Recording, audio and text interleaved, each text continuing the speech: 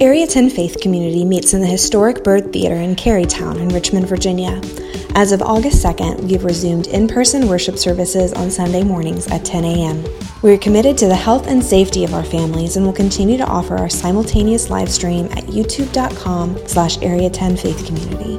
We hope you'll join us at the Byrd Theater again soon, but in the meantime, we're providing the best possible online experience we can for you. Now, on to this week's message. So about 10 years ago, I decided to run the Tough Mudder. So never done that? No? Yeah, it's a thing.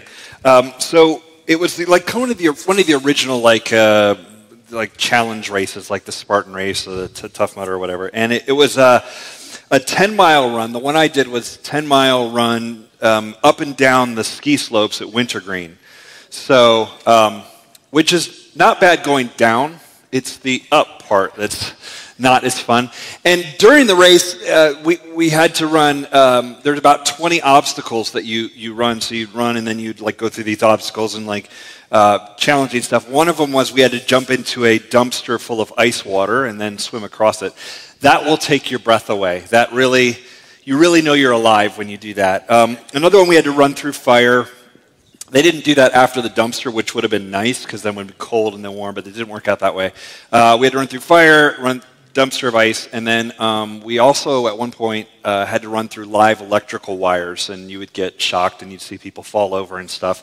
It's a lot of fun. I did it twice. I actually ran it again years later, and I always tell people, they're like, oh, did you just love it and did it twice? I was like, no, I actually should have just done it once. It was one too many times I think I did it, but the thing is, some of you, you're probably thinking that really sounds terrible to run something like why would you willingly put yourself through the ice and the fire and the electrocution and all that? And that's a good question. It's one I asked myself while I was running it. Why am I doing this? Others of you, though, might hear about that and look at that challenge and go oh man, that sounds awesome. I want to try it. And I think for me, the reason I did it was because I wanted to try it. I wanted to find out, can you handle this? What are you made of? Because if I don't try it, how will I ever know what I'm made of, right? There's an ancient quote from one of the Stoic philosophers, Seneca, and he said this: I judge you unfortunate because you have never lived through misfortune. You have passed through life without an opponent. No one can ever know what you're capable of, not even you. I think there's something to that. You have to find the edges of yourself if you're going to ever know what you're capable of. You have to have an opponent. You have to go through pain so that you can know what your limits are. You have to go through a struggle so you can know where your personal edges really are. And unless you go through those things, unless you challenge yourself and reach your limits, you won't know what you're made of, and you may not ever become all that you could be. I bring this up because we're in this series called Life, Liberty, and Limitations, and we're talking about, today in particular, I want to talk about the idea of limitations and what they do for us. And we've been reading through the book of 1 Corinthians as a church through most of this year. It's a letter that the Apostle Paul wrote to the church at Corinth in about the year 54 AD, and he writes this letter to them. And in this section that we're in, chapters 8 through 10, he makes a point kind of over and over about rights that he has, about laying down those rights, about what responsibilities he has. And even today, I want to talk a little bit about some limitations that he lives under and what he thinks those can accomplish for him. And I think by extension, the principles there are what can limitations accomplish for us. Now, the text we're going to read today is not one that people read in the Bible regularly. No one puts this, the kind of stuff we're going to read today, no one puts this on a coffee cup, or no one's going to put this on Instagram look at this is my life verse or anything like that. This is one of those sections of the New Testament you're yeah, okay, I don't know what that's about. But even in this, I think if we lean in and we look at what God has for us, I think there's really good things in here. And I think if we dive into it, we'll see some powerful stuff and some great principles that'll come out of this. So at the end of chapter 8, which we talked about last week, Paul was talking about food and people's conscience around food. And he ends by saying, if eating meat would cause my brother to stumble, then I won't eat meat. So he's voluntarily saying, I'm not going to do this. And we kind of looked at an idea last week of laying down your preferences for the good of the other and kind of reading the room and seeing who's there and adjusting accordingly. This takes us to chapter 9. What I'm going to do is I'm going to read through a chunk of it fairly quickly, and then we'll come back and pull out a few principles that I think are universal out of this. 1 Corinthians 9. We'll start with verse 1. We'll put it up on the screen. Paul says, am I not free? It's a good 4th of July text, right? Am I not free? Am I not an apostle? Have I not seen Jesus our Lord? Are not you my workmanship in the Lord? If to others I am not an apostle, at least I am to you, for you are the seal of my apostleship in the Lord. Paul wants his audience to know as he's writing this letter, like, hey, he has rights. He's a free man. He's an apostle. He's a sent out one. He's one of the close followers of Jesus. He was like in Jesus' inner circle later on. Like he's basically saying, hey guys, I'm a big deal, right? And you guys understand that. You know my background. You know what I brought to you. You know where I came from. You know what I was about. I have this in my resume, right? Continuing on, verse 3, he says this. This is my defense to those who would examine me. Do we not have the right to eat and drink? Do we not have the right to take along a believing wife, as do the other apostles and the brothers of the Lord and Cephas? Or is it only Barnabas and I who have no right to refrain from working for a living? Who serves as a soldier at his own expense? Who plants a vineyard without eating any of its fruit? Or who tends a flock without getting some of the milk? Paul is giving his defense, which means, and we don't have the letter that was written to him perhaps, but he may be getting criticized. And likely what he's getting criticized about that he's defending here is that he's supposed to function in a way, because he's an apostle, he should function in a way different than other people, other religious leaders. And Paul's starting by saying, look, don't I have rights too? Like, couldn't I, if I wanted to, get married and have a wife in this thing I'm doing? Couldn't I eat and drink? Can I have normal stuff? He even talks about, in a sense, they're talking about getting paid for his work. And he says, look, don't soldiers get paid for their work? Like, he gives examples like from culture. Soldiers, if you own a vineyard, don't you eat some of the fruit? If you're a shepherd, wouldn't you get some of the milk from the animals that you're tending? Like, doesn't everyone who does a job in some way also benefit or receive some sort of benefit from that job? So clearly he's getting criticized, maybe about something about a paycheck or something like that associated with his work of leading them and leading the church. He even gives a religious example here. Look at continuing on in verse 8. He says this. Do I say these things on human authority? Does not the law say the same? For it is written in the law of Moses, you shall not muzzle an ox when it treads out the grain. Is it for oxen that God is concerned? Does he not certainly speak for our sake? It was written for our sake, because the plowman should plow in hope and the thresher thresh in hope of sharing in the crop. If we have sown spiritual things among you, is it too much if we reap material things from you? If others share this rightful claim on you, do not we even more? He even points back to an example from the Old Testament and Moses, and he says, look, basically he's saying, even I have the right to get paid. He's talking about this oxen kind of thing. You don't muzzle the ox and all that. And he's saying, look, that's not really about oxen, okay? It's about people. If you do the work, you should receive some sort of benefit from it. You should be blessed because of it. You have the right to get paid for the work that you do. Continuing on in verse 12. Let me just pick up all of verse 12 and go right through through verse 18. If others share this rightful claim on you, do not we even more? Then he switches. Listen to what he says. Nevertheless, we have not made use of this right, but we endure anything rather than put an obstacle in the way of the gospel of Christ. Do you not know that those who are employed in the temple service get their food from the temple, and those who serve at the altar share in the sacrificial offerings? In the same way, the Lord commanded that those who proclaim the gospel should get their living by the gospel. But I have made no use of any of these rights, nor am I writing these things to secure any such provision. For I would rather die than have anyone deprive me of my ground for boasting. For if I preach the gospel, that gives me no ground for boasting, for necessity is laid upon me. Woe to me if I do not preach the gospel.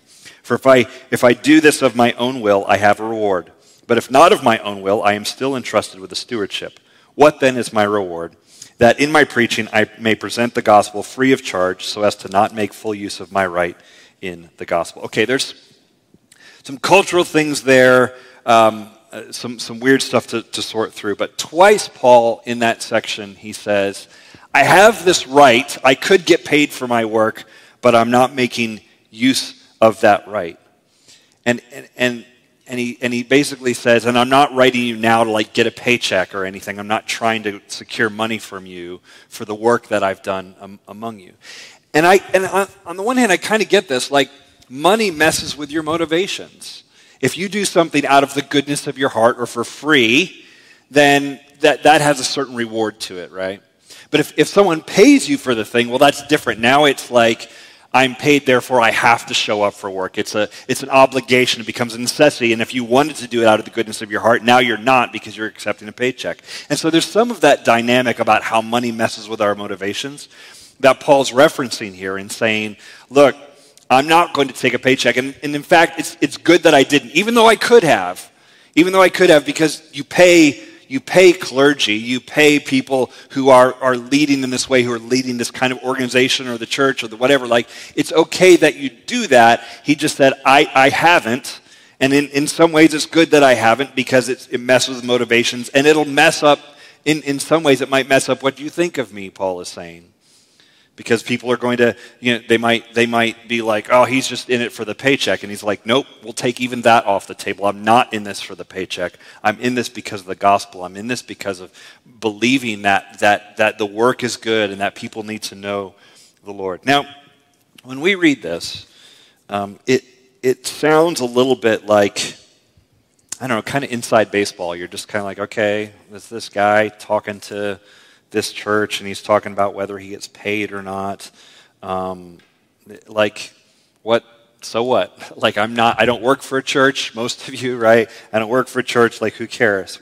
But I think there are some things we can learn here, especially if we pull back and look at maybe the broader principles that are going on in here around what you willingly lay down and what limitations you're living under and what you can do with those. So number one, and these will be so good on the 4th of July. These are going to be perfect. Number one, even though we are free, that doesn't mean we shouldn't have limitations. In chapter 8 and 9 in 1 Corinthians in particular, Paul seems to be really making this point over and over to say that I have rights and I lay them down. And I think Paul would be very on board with the idea that really is something I think we should all embrace. Something I would tell my children. Just because you can doesn't mean you should. Right? That's like, doesn't that feel like just a good principle of adulthood? Just because you can have the chocolate cake doesn't mean you should. Or all of the multiple pieces of chocolate cake. Have the cake, but multiple pieces at some point doesn't mean you should. You are free, yes. You are free to do whatever, but there are limitations. And we should know that. Limitations are baked into our culture as well. We teach them in different ways. What did Spider-Man learn from Aunt May, maybe?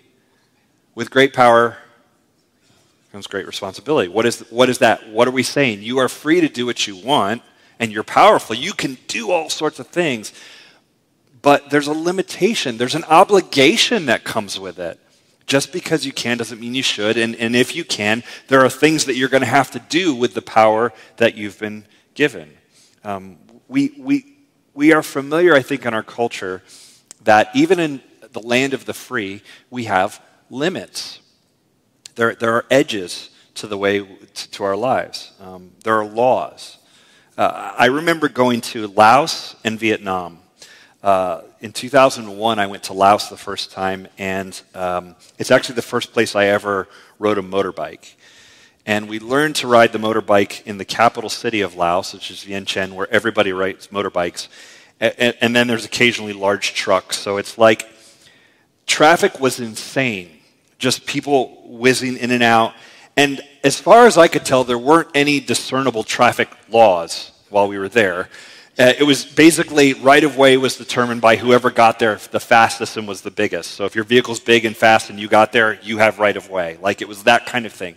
It was exhilarating and terrifying to do this. So we do this, and I spent a couple days there, and you're in a country. Now Laos is communist, and so we're talking like red flag, yellow hammer and sickle. So if you grew up like I did in like a child of the Cold War, that junk is scary. Like you see communist flags and you're like, oh, they're serious about this over here. Like they're really into it. That was just like fairy tale stuff in my childhood of like, oh, this scary communism. Then you go there and you're like, they're really into this. And you think of it as very oppressive and heavy-handed, all that kind of stuff. So you go there and there's all these there's no traffic rules. And I remember coming back to the U.S. and being in the airport on a layover in Chicago. And I remember getting on the escalator and I looked over and there was about 5 rules on how you ride the escalator. It was like, hold children by the hand and watch for this and whatever. And I looked at that having just come out of Laos and the traffic and all that, and I thought, one of these countries is communist and has a lot of rules. And then the other one is like, I guess, the land of the free or something. I was like, this is so weird to me. Like, in another country, they might just say, here's an escalator, figure it out. And in our country, it's like, here's 5 rules to ride the escalator. Like, what is going on in the land of the free? Well, freedom comes with, probably in that case, litigation is what freedom comes with. Some idiot did, for every rule, some idiot tried it the first time. You're like, who would even do that? And it's like somebody did. We had to put a rule up about it, so there's no lawsuits.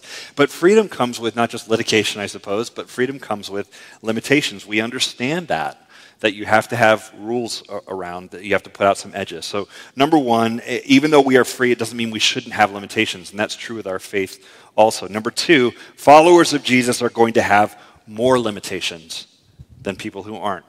And this is the hard sell I'm going to give you about Jesus, okay? If you're going to follow Jesus, you will have more limitations on you than your neighbor who doesn't. It's true. And that's maybe not fun to hear, but it's real. Paul could have said, I'm a big deal. I'm an apostle. You all should. I always picture like Will Ferrell in the old Saturday Night Live skit of being like, people fear me. I'm a division manager. I drive a Dodge Stratus. Like Paul could have been like that. Look it up if you don't. It's great. Paul could have said, hey, I'm a big deal, and instead he willingly takes on this limitation. And the limitation he's taking on is I'm not going to get paid for the work that I'm doing. And so when I'm working among you, I'm going to have to work twice as hard because I've got to go make a paycheck and do the work that I'm doing amongst you. And he willingly says, I will take that limitation when other people don't. And I think if you're a follower of Jesus, you just take on limitations that other people don't have.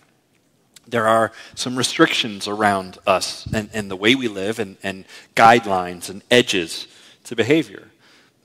You can probably think of some. I could probably make a list for you. Think about alcohol.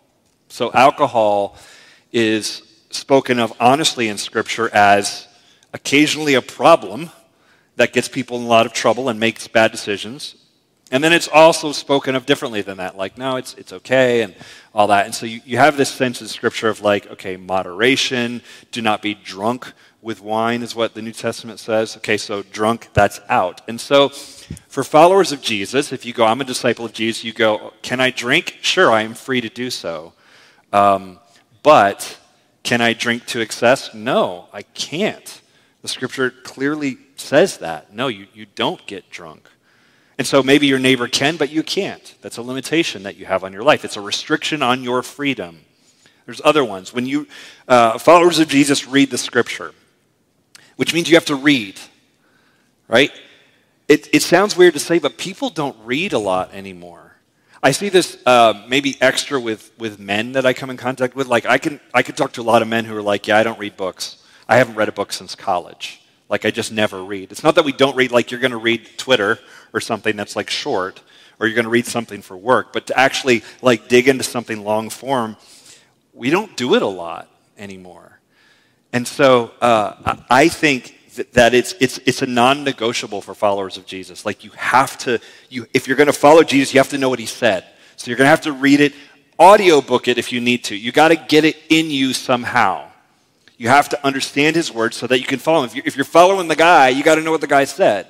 And if you're going to live like he lived, you got to know how he lived. Like you got to be on that track. But reading is another form of limitation, because honestly, anytime I sit down to read a book, I'm making a choice to not be free to do something else. I can't play video games. I can't do this thing around the house. Like whatever. If I'm going to read, it's I'm doing this and not this. It's another form of limitation. I'm saying for this time period, I'm going to not do these other things. So reading's a limitation. The way we use alcohol is a limitation. The way we spend money for followers of Jesus is a limitation.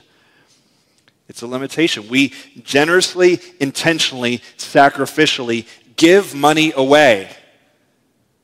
That's a call of God on our lives. And so when you say, here's how much money I got, you don't think all of it is mine and I'm just going to do with it whatever I want. You think, first, I'm going to give to the Lord. I'm going to give away generously and sacrificially and intentionally. Which means, in a sense, you will make less money than someone who doesn't give their money away.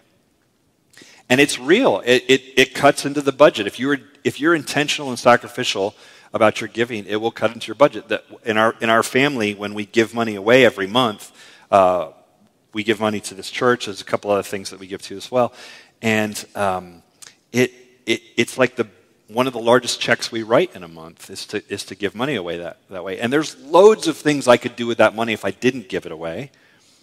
In our own family finances and all that kind of stuff. But we feel like it is a constraint that the Lord has put on us, that we need to be generous people so that we don't get greedy and all that. So we intentionally give money away. We handle money differently. We handle relationships differently if we're a follower of Jesus. It is a limitation, it is a restriction. I thought Topher did such a good job a couple weeks ago talking about singleness from 1 Corinthians chapter 7. And pointing out that there are some limitations no matter what. If you're going to, if you're single, there are some limitations that you have on life, and some of them that God has placed on you. And if you're married, there are limitations you're going to have there as well. And that's part of relationships, and that's part of following Christ. I've got friends who in the dating scene, and they use dating apps, and they set up filters so that the people that they could date through the dating apps are also Christians. That's a limitation that they willingly embrace and say, okay, I'm going to narrow the dating pool to people who share my faith. That's a limitation. It's a restriction. And I think it's wise. It's a wise thing to do, to go, what am I doing? How will I, where am I going to attach my life potentially for the rest of my life? Am I going to attach that to someone who shares my faith or not? It's a good thing, but it is a restriction. When you are a follower of Jesus, you have more of those around your life than those people who do not follow Jesus. Following Jesus, honestly, means saying no to yourself a lot. And that's actually a good thing, because number 3, when we embrace those limitations, we will see growth.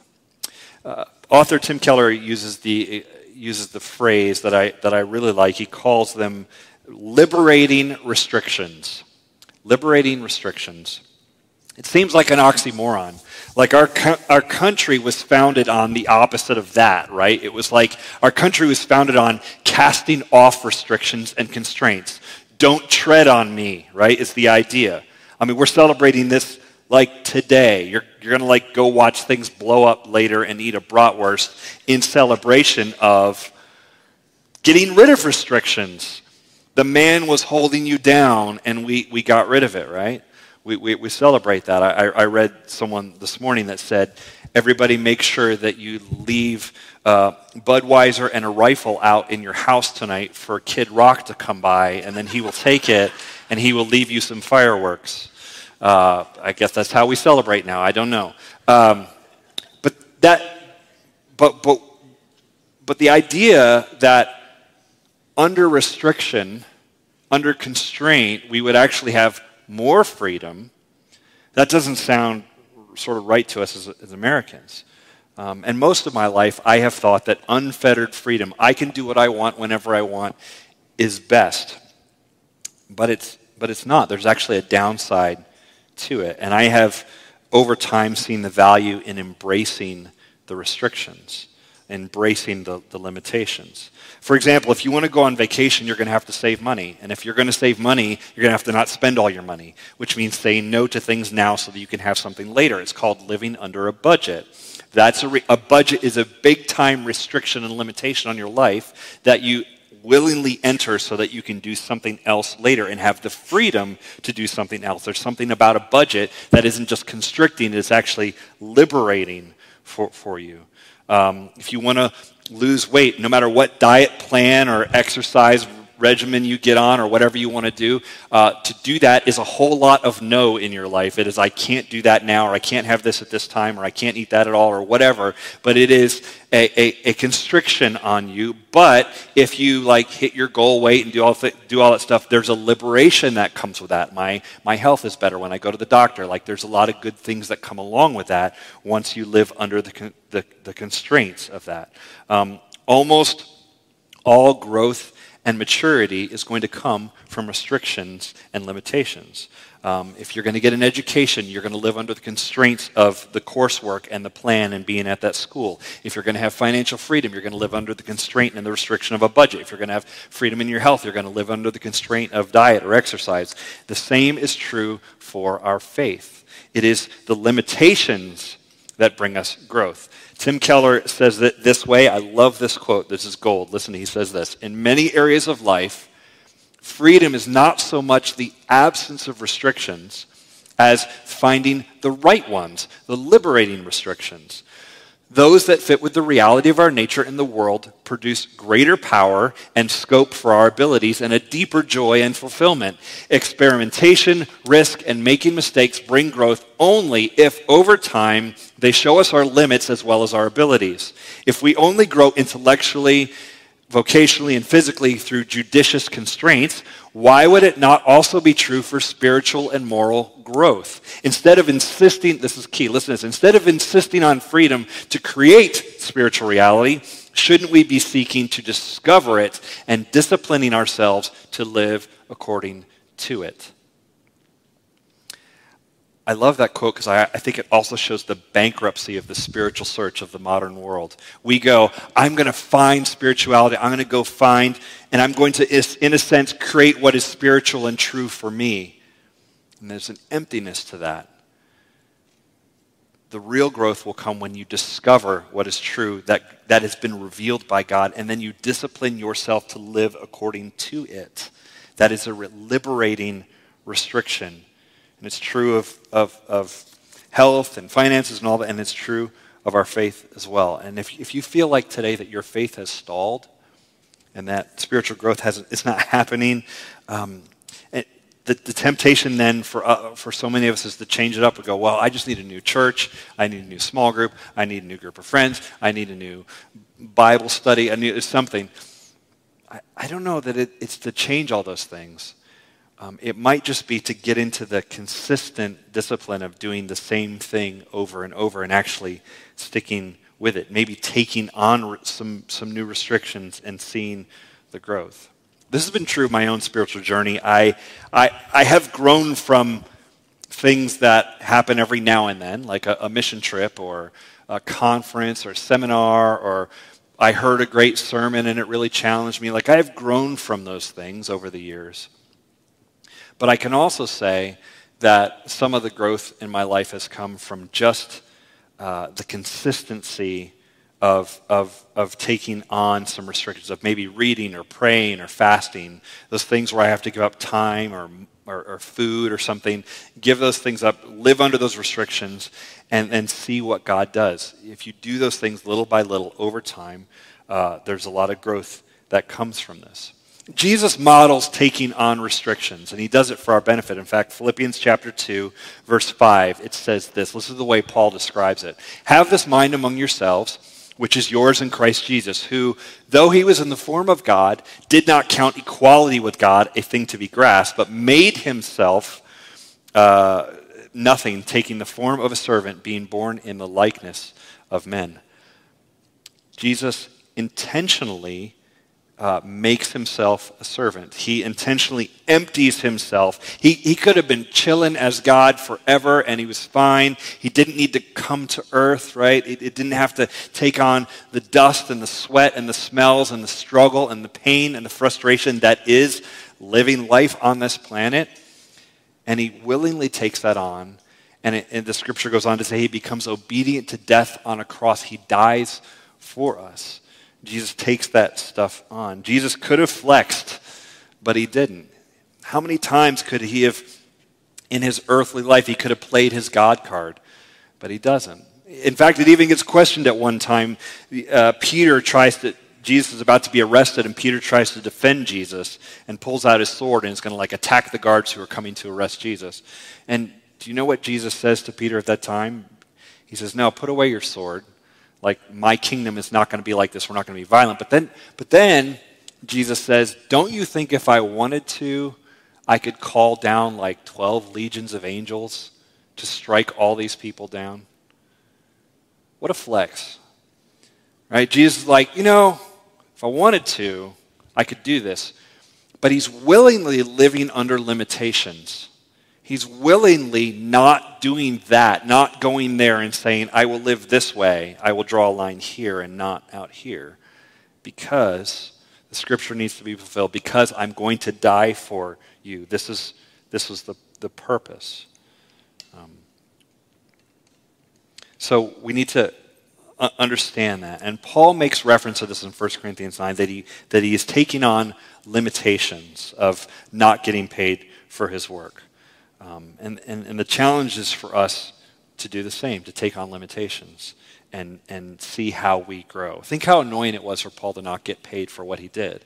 He has to build a church, which is no small task. He has to help all these people come to know God and disciple them and walk with them. And then Paul made tents, so he had to go do his tent making work for hours and hours a day, spend hours and hours a day building this church, and then more tent making work, that kind of thing. So he's working sort of doubly hard to help people know Jesus.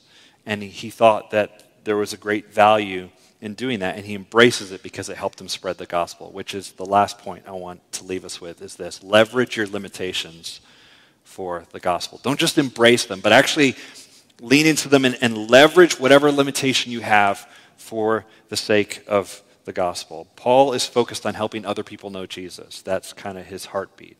And it could have been a setback for him to not get paid for the work he does, because if he had been paid for it, then he could have just spent all his time doing it. But instead, he leverages that to further the mission. All of us have limitations and constraints. There are limitations to being single. There's limitations to being married. There's limitations when we are underemployed. There's limitations when we are super busy and overemployed. There's limitations when you have children. They're just a big limitation. They're a blessing and all that. I'm supposed to say that, right? Okay, yes, they're definitely awesome, but they're a limitation. You know what else is a limitation? Wanting to have children and not being able to. That's a limitation. That's not what you wanted. We all have these things, and no matter what yours is, all of us have the same limitations. We have a limited amount of time, limited amount of money, and a limited amount of energy, right? So we all have to live under constraints, restrictions. We have different challenges. What might be a constraint for you isn't for me. What you might be amazing at is really difficult for me. But what amazes me is how God uses people in spite of all those limitations. The best person to walk through a couple that's going through a miscarriage is a couple who's gone through a miscarriage, because they can sit down and say, yeah, I feel that too, and this is how we walk through it. The best person to walk someone through a cancer diagnosis is someone who's been through cancer, because they can say, yeah, I know what that's like when the doctor says that, and let me walk through this with you. The best person to walk a couple through a troubled marriage is a couple that's gone through some stuff in their marriage and can say, yeah, we hated each other too. Here's how we came through on the other side and made it work. The best person to walk someone through your parenting a teenager with a lot of challenges is someone who's parented a teenager with a lot of challenges. Like, the Lord uses those things, those those challenges, those difficulties, those limitations, the Lord uses those things if you let him to reach other people. And this is how you can leverage even the crummy stuff, even the hard stuff. You can leverage it for the gospel. You can leverage it to reach other people if you allow God to use it. Because you can go through the hard stuff and it just sit with you and you never do anything with it. Or you can go through it and allow God to use you to reach other people with it. That's powerful. This is how I think it works in the church. None of us sign up for restrictions or limitations and pain. Yet all of us are going to have our turn with it. We will, I think by God's grace, we will all at some point in our lives come to the end of our rope. And I say it's because it's by God's grace that we do. It's because when we reach the end of our rope, that's the time for a lot of us, because we're stubborn. It isn't until we reach the end of our rope that we will reach for God's rope and start clinging to him. And then, if we're paying attention and we're open, we can show others how to do the same.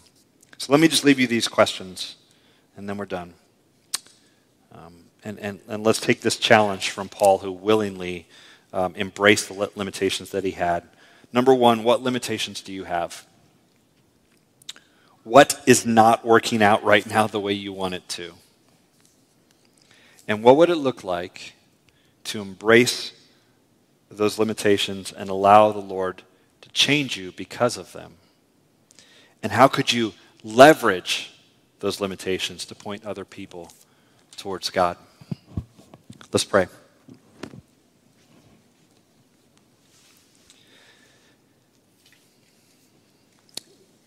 God, not everything works out the way we want it to.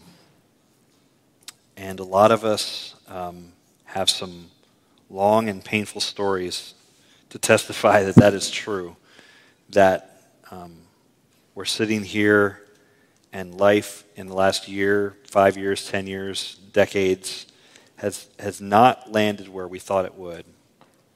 And God, it seems unfair. It seems like hands were dealt so unevenly. But some of us are living with a lot of limitations. Some of us are living with maybe less. But we all have something. God, may we lean into that, embrace it, and see the liberation that can come from the restrictions.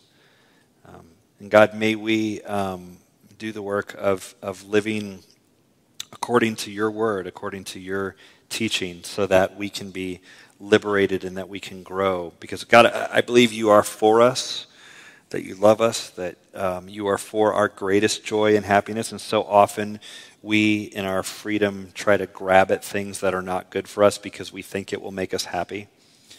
So God, I pray you show that to us. You show us where true joy and happiness and contentment can come from.